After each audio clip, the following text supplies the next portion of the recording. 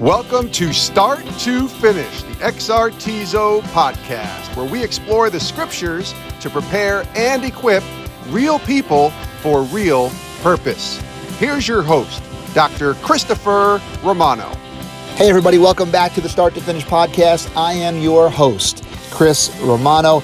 It is a thrill. It is a delight. I'm super pumped that you are joining me on today's episode. We got a great episode lined up in the midst of our series on the presence of God and hearing God. Now, I know this has been kind of an overarching series. We looked a lot about the history, the biblical foundation, the theological foundation of the presence of God. And as we transition to talk about the importance of hearing God, I mentioned to you how we're going to get absurdly practical, right? I want you to have the confidence that you can hear God. In last week's episode, we looked at the importance of testing voices and discerning and evaluating voices to make sure that you know it's God that's speaking to you, right? When we read the scriptures, we can have the confidence that the scriptures are God's word. But you know what? God gave us his spirit, and he speaks to us spirit to spirit as well. It's said about Moses that he spoke to Moses face to face as a man speaks to his friend. Well, you're the friend of God. You are also the friend of God. You are God's son or you're God's daughter. He loves you and he loves to reveal himself to you. He loves to communicate to you. And so that's what last week's episode and really this whole series has been designed so that you feel compelled to experience, to encounter the presence of God and that you know when God is speaking. So we're going to look at, in today's teaching, we're going to continue what we started last week in this evaluating, testing, discerning, judging voices. We're going to talk about other ways that we can recognize God's voice. I'm going to give you some very, very, very practical tips that I know have helped me, but I know also that they've helped others in my ministry. Ways in which we can recognize God's voice. The ways in which we can recognize God's voice. So let's listen in to today's teaching. Let's enjoy.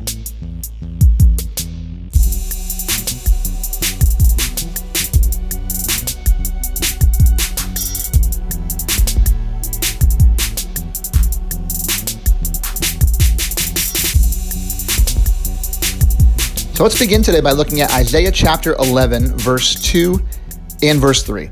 Verse 2 reads, "The Spirit of the Lord shall rest upon him, the Spirit of wisdom and understanding, the Spirit of counsel and might, the Spirit of knowledge and of the fear of the Lord." Verse 3, "His delight is in the fear of the Lord, and he shall not judge by the sight of his eyes, nor decide by the hearing of his ears." Now, I love that selection of scripture because what we have is Isaiah the prophet speaking about 7 centuries or 700 years prior to the first arrival of Jesus. So he is predicting something that is completely amazing, right?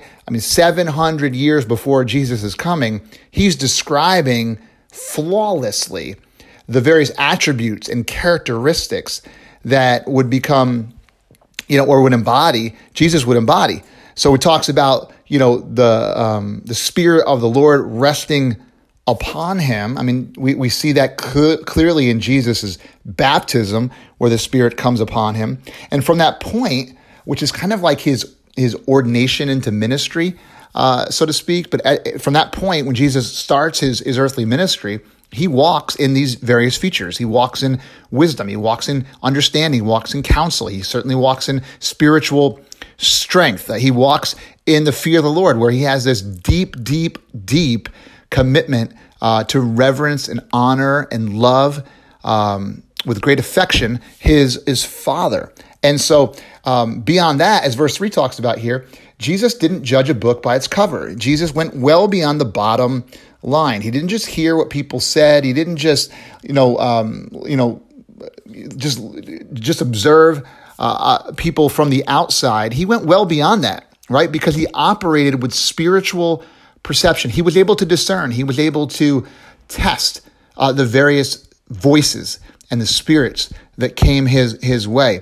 And that's a pattern for all followers of Jesus. So this wasn't just about Jesus walking in this kind of way. It's about you and me. It's about all followers of Jesus, that we, because we have the Spirit of the Lord living within us, not just resting upon us, but living within us now, we can operate in a spirit of wisdom and revelation. We can operate with a spiritual perception that, like Christ, can not only be able to weed out those toxic, those negative, those judgmental type voices, but we can also welcome in the humble. We can welcome in the meek. We can welcome in those who are genuine in their motives and their intentions, right? And Jesus does that all the time. People who others had rejected, Jesus invites them in to join his family. And that's upon us to do the exact same thing. In Philippians chapter 2, Paul is talking to the church in Philippi about the importance of humility leading to spiritual unity. And he uses Jesus, again, as an example, as a blueprint, when he says, let this mind be in you that was also in Christ Jesus. Now, some translations say attitude. Either one, take your pick. Whether it's the mind of Christ, whether it's the attitude of Christ, we are to walk in humility as well. We are to walk in a lowly, meek, and humble manner in our interpersonal relationships. Now, why do I bring this out? Because this scripture, I feel like it's branded upon my heart and mind as like kind of a personal mission statement. Let this mind be in you that was also in Christ Jesus. And so why this is important is because while Jesus operated with this spiritual mind, this spiritual perspective, a spiritual attitude, he was able to discern, test, evaluate voices, spirits in such a way that made his ministry so effective. And that's what we're after, right? We're after a ministry that honors God. We're after a ministry that glorifies Jesus. We're after a ministry that can draw and welcome, cold, weary hearts into a relationship with God through Jesus. And so we're responsible. We have been given a great responsibility and a great stewardship to continue the ministry of Jesus wherever we are on the earth. So we're going to continue talking about ways in which we can discern, test, evaluate voices. I want to talk today about other ways we can recognize God's voice. And I say other, these are in addition to some of those tests that we gave last week. So if you're listening to this episode, without listening to last week's episode, I really encourage you to go back and listen to that one first. And then you can kind of plow forward with today. So other ways that you and I, as followers of Jesus, can recognize God's voice. Let's start by this. Number one, God's voice often clashes with human wisdom. God's voice often clashes with human wisdom. And what I mean by that is sometimes what seems natural or what seems reasonable isn't necessarily the proper course of action. In the Sermon on the Mount, in Matthew chapter 5, you can actually read it from verses 38 to verse 48. You see this phrase repeated by Jesus continually, where he says, "You have heard it said, but now I say unto you." Right? So clearly, what Jesus is saying here is the pure and holy law of God is in contrast to the traditions that were established by the Jewish leadership. By humans, right? So God's wisdom and God's voice is oftentimes going to clash with the so-called human or practical or pragmatic tendencies that we have.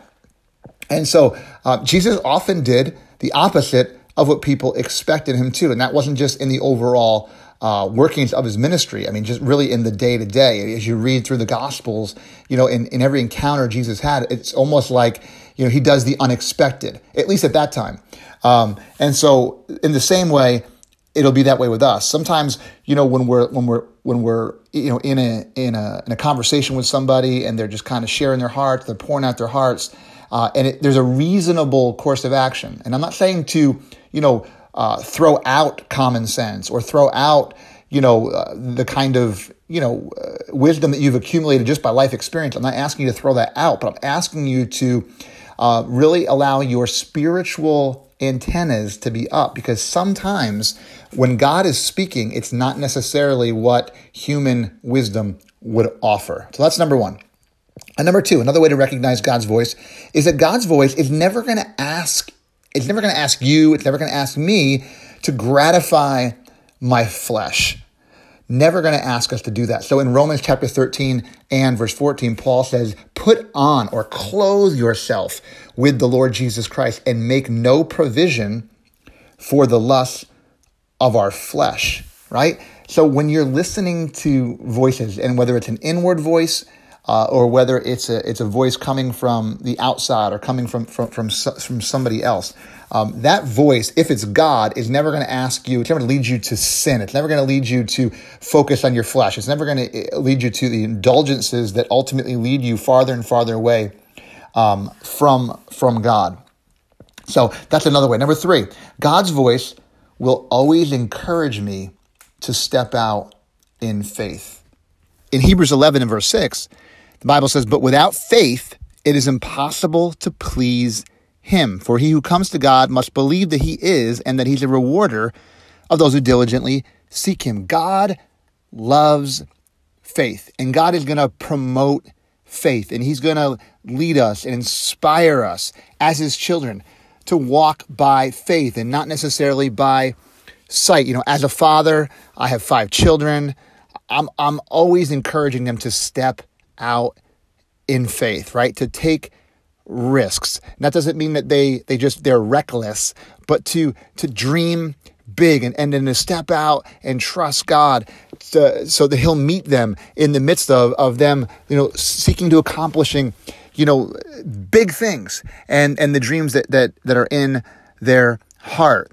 Faith is, obviously it says here, it's what pleases God, but it's also, stepping into those spaces where we can't trust in ourselves, where we can't trust in our experience, where we can't trust in, our natural inclinations. It just helps us to trust God and to grow in our relationship with him. And of course, the Father wants us to do that. He invites us to come to him. He invites us to abide in him or to remain with him. And faith is what compels us to do both of those things. So God's voice is always going to cause us to step out in faith. And there's a big difference between faith and fear. That's one of the ways you can detect, is this the voice of God, or is this the voice of the enemy, or is this some other voices? How did that voice make you feel? Right? I mean, now obviously we don't live by feelings, but there is a tone, there is a feel when it comes to testing and discerning voices. Like when Jesus says, "Do not be afraid," right? There's a spirit attached to fear. I believe fear is a spirit. And in the scripture, it says that God didn't give us a spirit of fear, but he gave us power, and he gave us love, and he gave us a sound mind. So how does the voice make you feel? Does it propel you? Does it push you forward into a life of faith and acts of faith? Or is it something that paralyzes you and binds you? And that's a way to really recognize whether it's God's voice or not. Number 4, God's voice will also call you to act courageously. Now, this kind of, it goes along, with the last one, with, stepping out. Obviously, it takes courage to walk by faith. But in Joshua chapter 1, this is a classic text to talk about the importance of being brave and being courageous. But the children of Israel are about to enter into the promised land. Moses, their leader, for the last 40 years or so, wandering around the wilderness, Moses was the guy. Moses was the unquestioned leader of this new nation.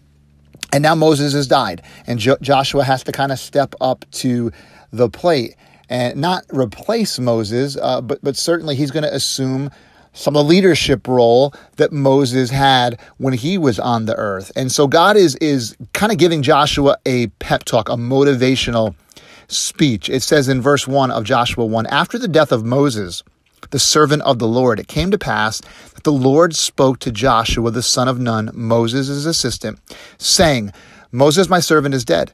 Now therefore arise, go over this Jordan, you and all this people, to the land which I'm giving to them, the children of Israel. Every place that the sole of your foot will tread upon, I have given you, as I said to Moses, from the wilderness and this Lebanon as far as the great river, the river Euphrates, and all the land of the Hittites, and to the great sea toward the going down of the sun. It shall be your territory. No man shall be able to stand before you all the days of your life. I love this. As I was with Moses, Joshua, so I will be with you. I will not leave you nor forsake you. Now be strong and of good courage, for to this people you shall divide as an inheritance the land which I swore to their fathers to give them. Verse 7, only be strong and very courageous, that you may observe to do according to all the law which Moses my servant commanded you. Do not turn from it to the right hand or to the left, that you may prosper wherever you go. Again in verse 9, have I not commanded you, be strong and of good courage. Do not be afraid, nor be dismayed, for the Lord your God is with you wherever you go. That's the words of God. That's the voice of God. Be strong, be courageous, be bold, be tenacious, be relentless. I am not going to leave you. I'm not going to forsake you. Don't be afraid. Don't be dismayed. Those are the kinds of voices that come from the Spirit of God living on the inside of us, right? And Joshua needed this, obviously, to carry out the particular assignment and mission that God had for him. The 12 disciples are going to need this, later on, as Jesus says, it's better that I go. The Comforter is going to come. He's going to live inside of you, and you're going to be, the first fruits of those who carry on my ministry called the church. They were going to need that same kind of message, but so do you, and so do I. God's voice will call us to be courageous, to be bold, to be strong. And if you're going to follow Jesus, if you're going to represent him, if you're going to be his hands, and if you're going to be his feet, then you're going to need to be courageous. And God's voice is going to confirm that to you again and again and again. A couple more. Number 5, God's voice will never belittle you, and he will never call you to ridicule others. God is not a God of condemnation. In Christ, there is no condemnation. And with the Spirit of Christ, there should never be a place where we are judging or condemning or ripping or tearing apart other people as well. Jesus calls us in the Great Commandment to love our neighbor as we love ourselves. We're to love. We're not to judge. We're to care. We're to compassionately care and reach out for those who might be different than us or might have different perspectives than us or whatever the case may be. But we're to love. We're not to be jealous. We're not to be, somebody else's win is not your loss. I heard that actually this week. I love that, and we need to not be in competition with one another. We complete each other. We don't compete with each other.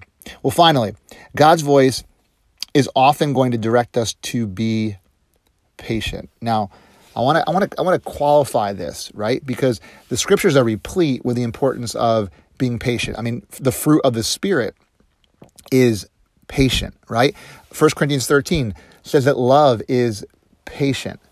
And in Psalm 27 and verse 14, we're to wait on the Lord with patience, right? So if you feel an overwhelming urge to act spontaneous, like in every situation, like I think spontaneity can be a gift, right? My wife is more spontaneous than I am. I'm much more calculative. I'm much more counting the costs. I want to see all the numbers. I want to look at all the details. I want to consider all the options. Where she's just much more, let's just do this. Let's just go for it.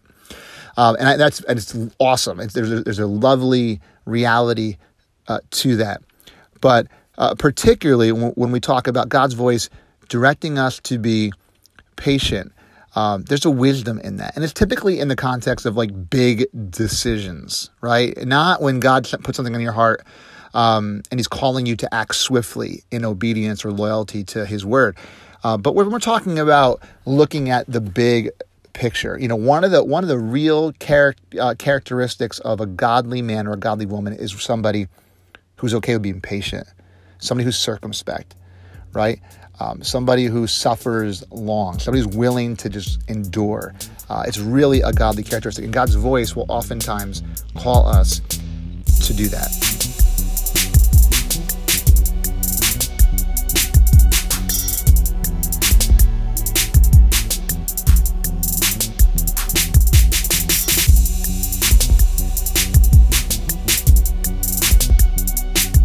Well, that's going to bring us to the conclusion of today's episode.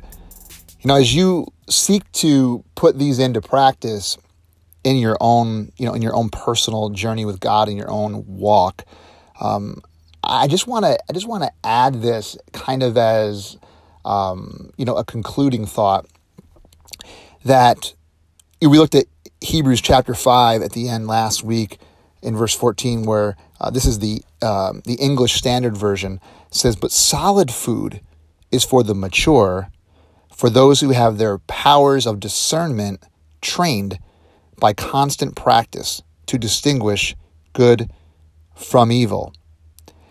The powers of discernment there are our spiritual senses, and the scripture calls us to train our senses, right? To put them into practice. And training your senses really demands a full surrender of your physical senses. So when we're talking about trying to spiritually test and judge and evaluate voices, well, really, all these helpful hints are going to benefit you along the way, but you have to be willing to surrender your physical senses. And the Bible talks about this.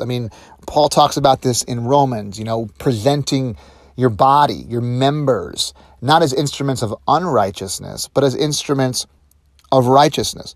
And later on in Romans, he talks about, yielding your body as vessels, as sacrifices, living sacrifices. He talks about not being conformed to this world, but to be transformed by the renewing of your mind. You and I are to present our physical body, right? The five senses of the physical realm. We're to present them to God as an offering, as a sacrifice, and as instruments of worship. And as we do that, as we surrender our five senses, our five physical, our five natural senses, it's going to position us for the Holy Spirit to open up our spiritual senses. So we move from the natural realm into the spiritual realm when we're willing to lay those down and say, God, I want you to be Lord of my body. I want you to be king of my body. I want you to be king of my mind. I want you to be king of my hands and my feet and all the spiritual senses, that we talk about, right?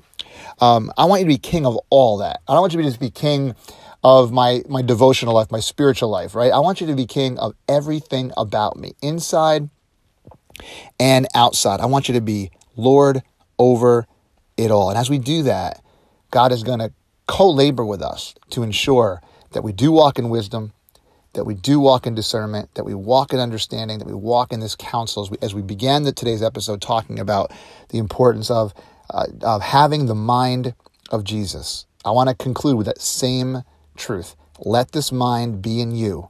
So wherever you're listening, whenever you're listening to this episode, let this mind be in you that was also in Christ Jesus. Let's pray. Father, we have so much to thank you for, and we have so much to ask you for.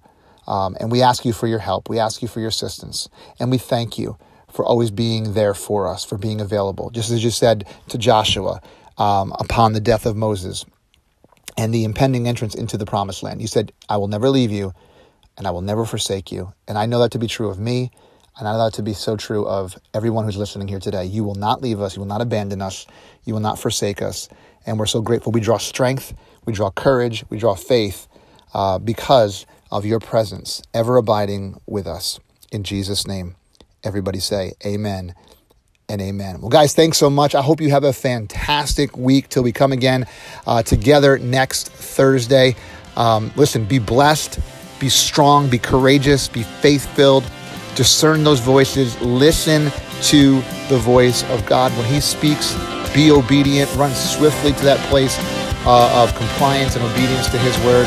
And be sure, I will see you guys again real soon.